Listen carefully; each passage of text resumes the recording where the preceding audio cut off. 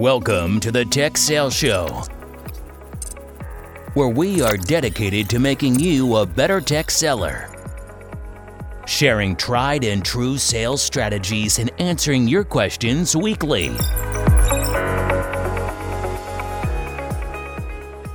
What's up, Brian? Hey, Bobby. Here we are in Series 15, Episode 3. We've been talking the last couple of weeks about being better together, and it's all about partnering in tech sales. The first week, we talked about really just in general partnering in IT sales. We kind of introduced the series. We talked a little bit about why is partnering in tech sales really hard, and then two wrongs don't make a right.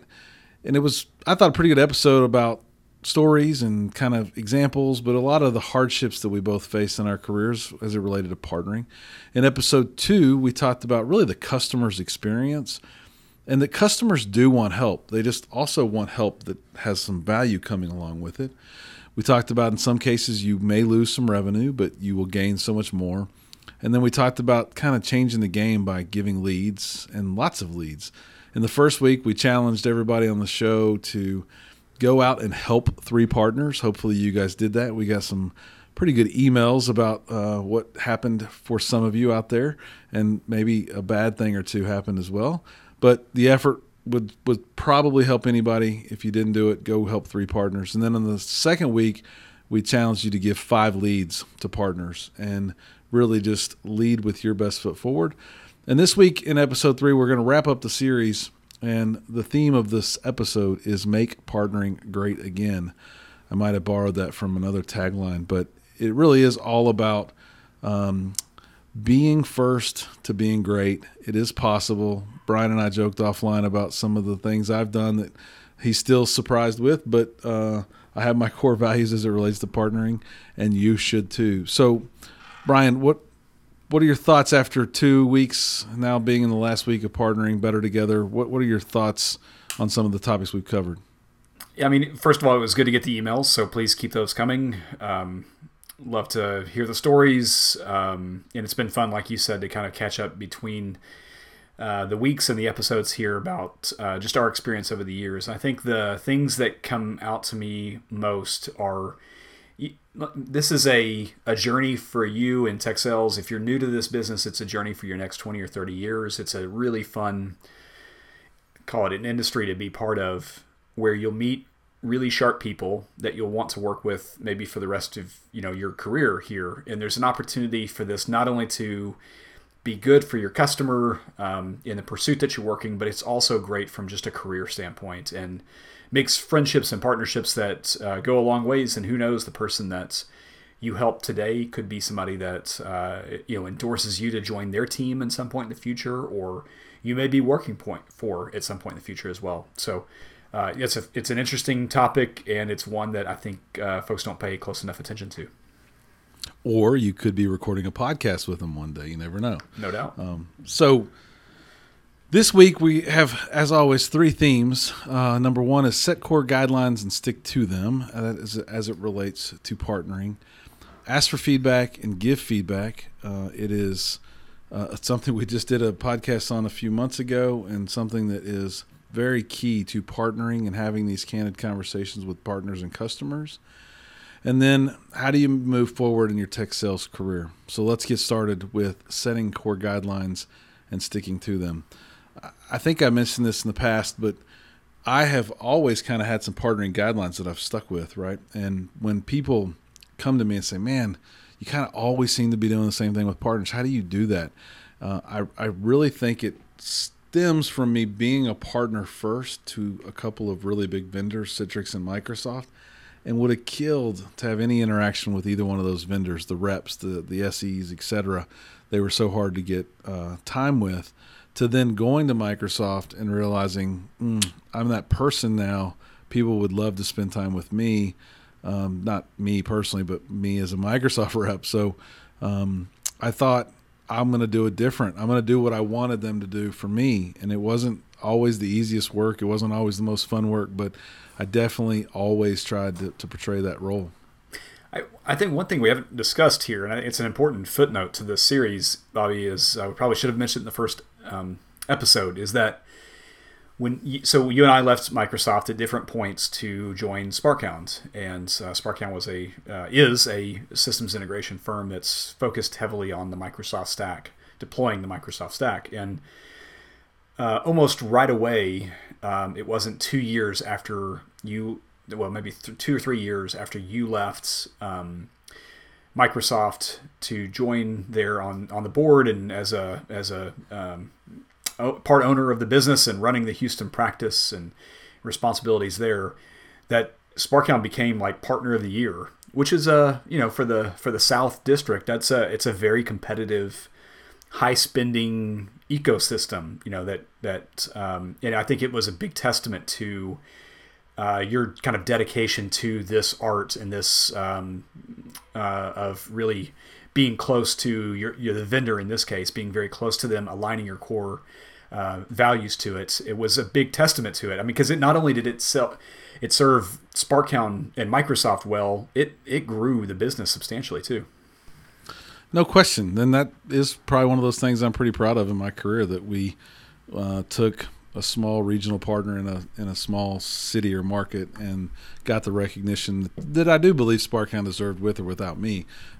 My badge carrying Microsoft days didn't hurt that at all, but it did resonate. But based on what we were doing with partnering programs and how we were leading the BPOS effort back in the days before it was called Office 365, and really being an all-in partner, which is always valued by a vendor, but most vendors also never understand how hard that is for a partner to say, I'm only going to sell your stuff, because they get asked all the time by customers to be agnostic.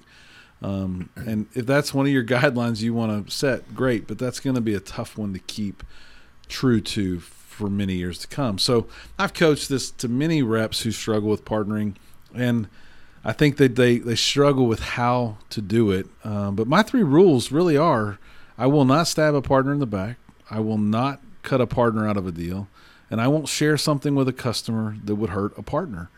And if you're listening to this, you might say, there's no way. That's impossible to do those things.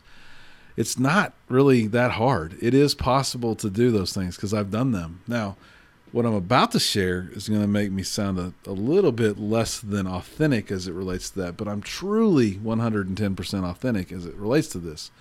So let me walk you through how I do it. I am always honest with partners 100% of the time, even when it hurts.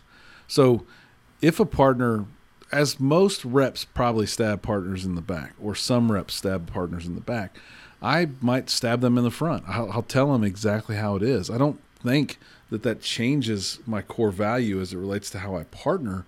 I just don't stab them in the back. Does that make sense, Brian? Does that resonate? Have you seen that, I guess, from me and maybe others that do get stabbed in the back, just not having a tough conversation? Yeah, I mean, the reason it's called a tough conversation is because it is a tough conversation to have. And there's a great book called Radical Candor that's worth checking out, but it's hard to, it's way easier in the short term to avoid a conversation than to face up with a partner, in this case, a peer, a coworker, whoever. It's way easier just to dismiss it, act like it never happened, and move on. That in the short term, of course, but certainly on the partnerships that are worth maintaining and keeping going, having this kind of radical candor and straightforward feedback and conversation with it is only going to help things in the long run. Again, I've had to have tough conversations. I have had to have the conversation with a partner that they weren't going to be able to be with me all the way along on this ride. I have also done a lot to make those partners whole when that's had to happen. And I would say more often than not, a customer drove that, it wasn't me. The second one I said was I'd never cut a partner out of a deal. So I just kind of spoke against that a little bit, but I will never cut a partner out of a deal. I've had customers cut partners out of deals, and I've had conversations with the partners on why they were being cut out of a deal. But I can honestly say every time, and if you're in tech sales, I would love to know if you can do this. Every time a customer's come to me and said, I do not want to work with partner ABC, I want to go direct, I have fought tooth and nail to make that not happen, meaning I've done everything I can to make that customer feel confidence in that partner. I've asked for a meeting where we can have the leadership of that partner come in and sit down and talk through things that they could do to provide the value the customer needs to be able to work with them. And many, many times, upwards of 75% of the time, I've been able to turn those situations around. And it's not been easy. It's not the easy path. I think a lot of times reps are busy and they got millions being pulled in millions of different directions. And the easy path is just to not even tell the partner to go direct, or tell the partner they told me they want to buy direct, I'm not going to work with you anymore. I won't let a customer sell the value that they were bringing short, and I won't just let the customer give up on a relationship that's been working.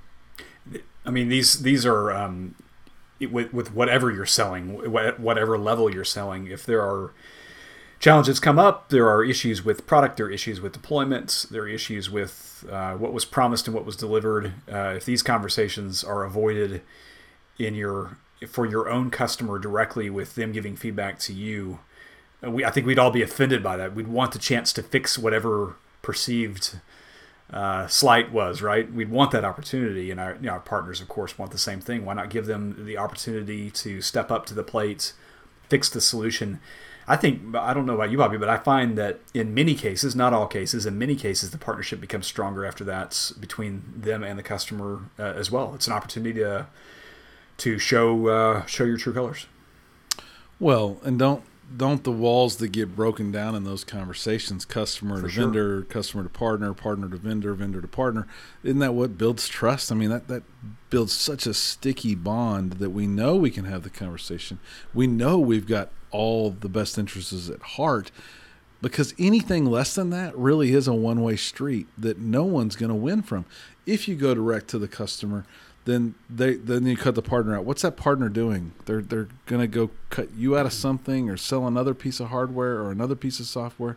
You've definitely set yourself or your company up for some failure in the future. And the third one that I said is I won't share something with the customer that would hurt the partner.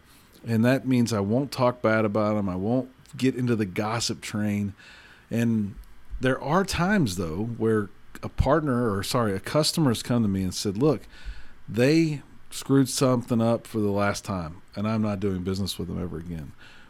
And I would say, okay, what is it? And I'd still fight for them. And then I would go tell that partner first. Or I've also had a partner say, look, we ain't got the resources, but you can't tell them that. And I'd be like, okay, I'm not going to tell them something that's going to hurt you, but you're going to need to tell them that information, right? And I would say 9 times out of 10, the partners always decided to come clean on those things that they weren't going to be able to follow through on. I'm not going to let them ruin a deal for me based on these guidelines, but I'm going to give them the opportunity to share that so that I'm not the one sharing that with the customer. So in each of those situations, there's a way to do it, and to do it professionally so that it can be a win-win. And occasionally you're going to have that one rep that's just going to refuse to play by the rules, and something's going to break. But I promise it's not going to be me. I'm not going to be the one that breaks it, because I'm going to partner with them based on these core guidelines. So Bobby, talking about partners and talking about how big this ecosystem, let's talk about Tech Sales Lab. Tech Sales Lab is the only place with the platform and people to help you start a career in tech sales. So if you're listening to this show, you're probably already in tech sales today, or you're working on getting into tech sales. So if you've got friends or family or somebody that you know that is looking to break into this industry, there's no better place to do it than techsaleslab.com.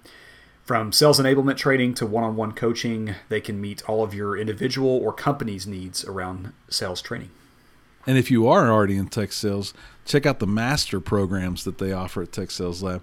There's probably a course out there that can help you. For today, Tech Sales Lab is offering Tech Sales Show listeners a way to win. Go to averageistheenemy.com and sign up for their newsletter. And you also will have the opportunity to refer friends and family that might want to get into tech sales. For each friend and family that you refer, you'll get double the entries in their monthly drawings. This month, they're giving away 2 sets of AirPods, Oculus Go, and an Amazon Echo. So refer a lot of friends, and you will get a lot of entries into those drawings. Sounds great. So check them out, techsaleslab.com. So Bobby, I think one consistent thing we're talking about here is asking for feedback and giving feedback. And we've done a whole series on this. We did a listener's choice. Actually, no, it was an actual series, a 2-part series on how to best give feedback and receive feedback. When you're working with partners here, how do you is it something you do directly after the meeting? Is it like tell me tactically how you do that. Much like other tips and tricks that I give, it starts with the beginning. It starts at the beginning with the end in mind. So I assume someone's going to let me down and hurt my feelings as it relates to how we partner together. So it starts with holding them accountable, setting the guidelines and the rules when we first have that planning meeting. When I take on a new role like I did at EMC, I meet all the partners. We have a bunch of happy gas conversations, as I call them, right? We all want to win together. We're all going to do the right thing. And then the rubber starts meeting the road, and things start breaking apart. So in those early conversations, I explain, here are my guidelines. Here's how I will work with you on the vendor side of the house. You can trust and believe in these, but I got to have these things back from you as well, or it won't work. So I set the guidelines. You schedule this meeting, and I'll go with you. If I ever go on a meeting, I'll bring you with me. You'll do the same, yeah. And as those things start to crumble a little bit from their side, I just hold them accountable for it. So I think if you don't say those words early on, that it's hard to hold them accountable later on. And if you document it and have follow-up conversations, it's easy to keep that kind of accountability thing going. But it's not for the one-time screw-up and then you cut their throat and I'm never working with you again. It's a long-haul process. My career over the last 20 years wasn't defined by the first meeting that a partner screwed me out of.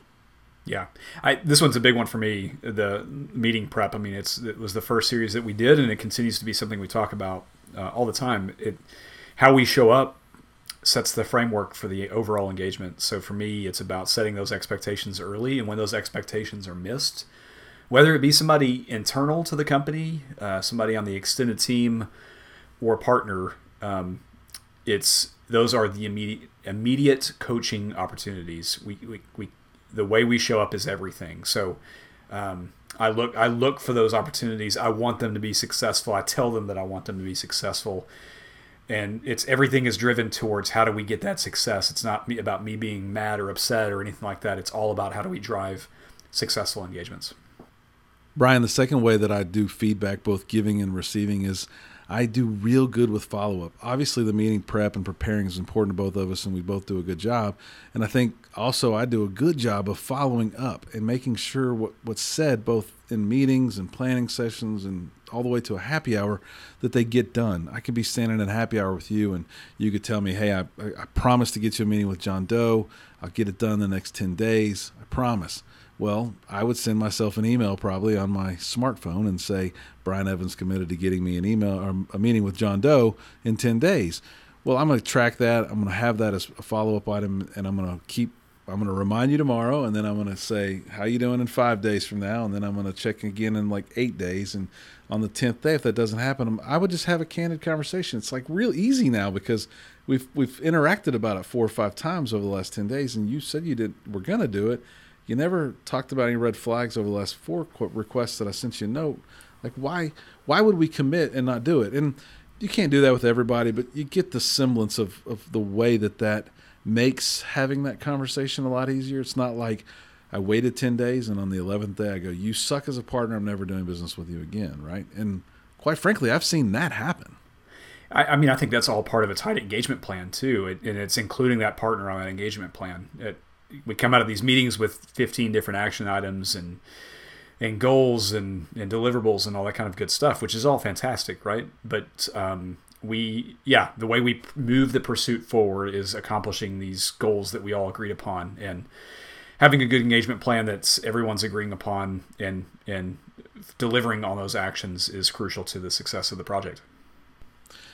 Finally, I would say the way I handle the feedback in both giving and receiving again is, and this has not always been easy, and I would say the older I get, the more mature I get, the better I get at this one, is I don't look at everything just through my lenses.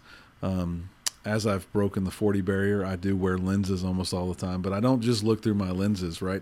I do take a partner's perspective and realize what they have to do to be profitable and run a good big business. I also look at it from the vendor or the reseller's perspective. I take all those things as a whole, but the one thing that I think I do that really level sets me across all my core values as it relates with partnering is I always look at it from the customer's perspective. I think I say this a lot. I'm not joking. I can put myself in that customer's shoes and say, are these people acting like jackasses or what? And if we are, from the customer's perspective, I'll call it out and say, man, what are we doing? This guy's never going to work with us ever again, no matter what we do to turn this thing around. Why would we keep acting this way? And it's pretty easy to get everybody at least committing to level set to do what's the greater good for the customer and not just the greater good for one of us. Agreed. So, Bobby, why don't we talk about kind of how does this, if you're kind of new in your tech career or midway in your tech career, how do you use this, better partnering to kind of further your career and further your opportunity in the industry? Well, for me, I think if you can create the rules that you're going to live by and then never break them, it's something that you can fall back on. And that's what I did a long time ago. And I truly believe it's helped me be successful. I've started businesses, as you know. You've joined those businesses and been an owner of those businesses. We've probably stayed connected because we've partnered well together for many years, both in and out of Microsoft.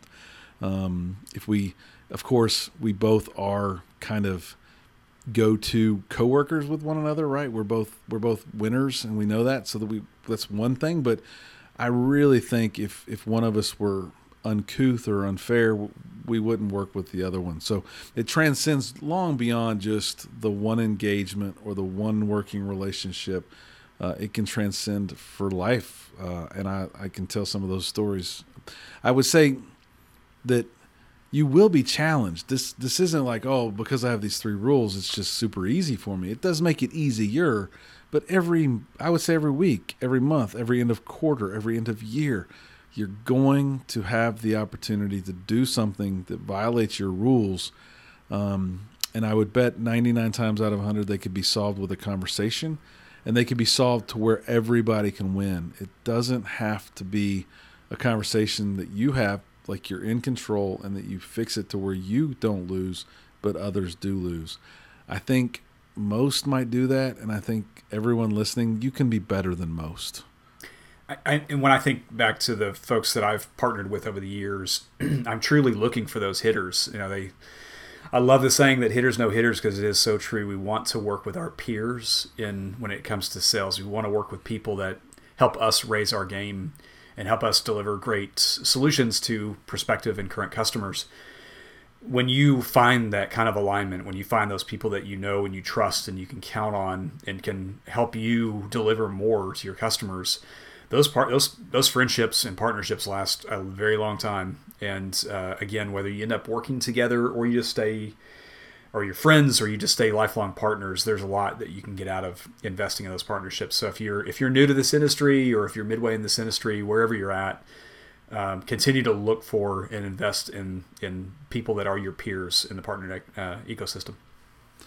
Yeah, we've said it over the last couple of weeks now, and we'll close this whole series with this. It can be extremely rewarding to win big commission checks, but I can tell you that I've been rewarded with friendships and lifelong relationships that have all been built based on trust and probably some level of partnership. And I still would thank every one of you. I'll thank every one of you now. Anybody that's ever helped me win a deal or partnered with me to close a deal, I thank you. I truly appreciate your partnership. I owe you more than you probably gave me, and I will continue to pay it forward for many years to come. And if you do that, whether you're just starting out or midway through your career, you too can have those relationships, and they'll be so much more important than even the biggest commission check you ever get when the check's not the thing you're chasing anymore. I can assure you of that. Anything to close, Brian? No, please keep sending the stories forward. It's been a fun topic to cover off on, so please send any stories you've got here too. We'd love to continue to share those. As always, average is the enemy. Average sucks. Thanks for listening to the Tech Sales Show. Thanks, everyone. Thanks for listening to the Tech Sales Show. Subscribe to our email list at www.techsaleshow.com and follow us on Twitter and Facebook at Tech Sales Show. Until next week, average is the enemy.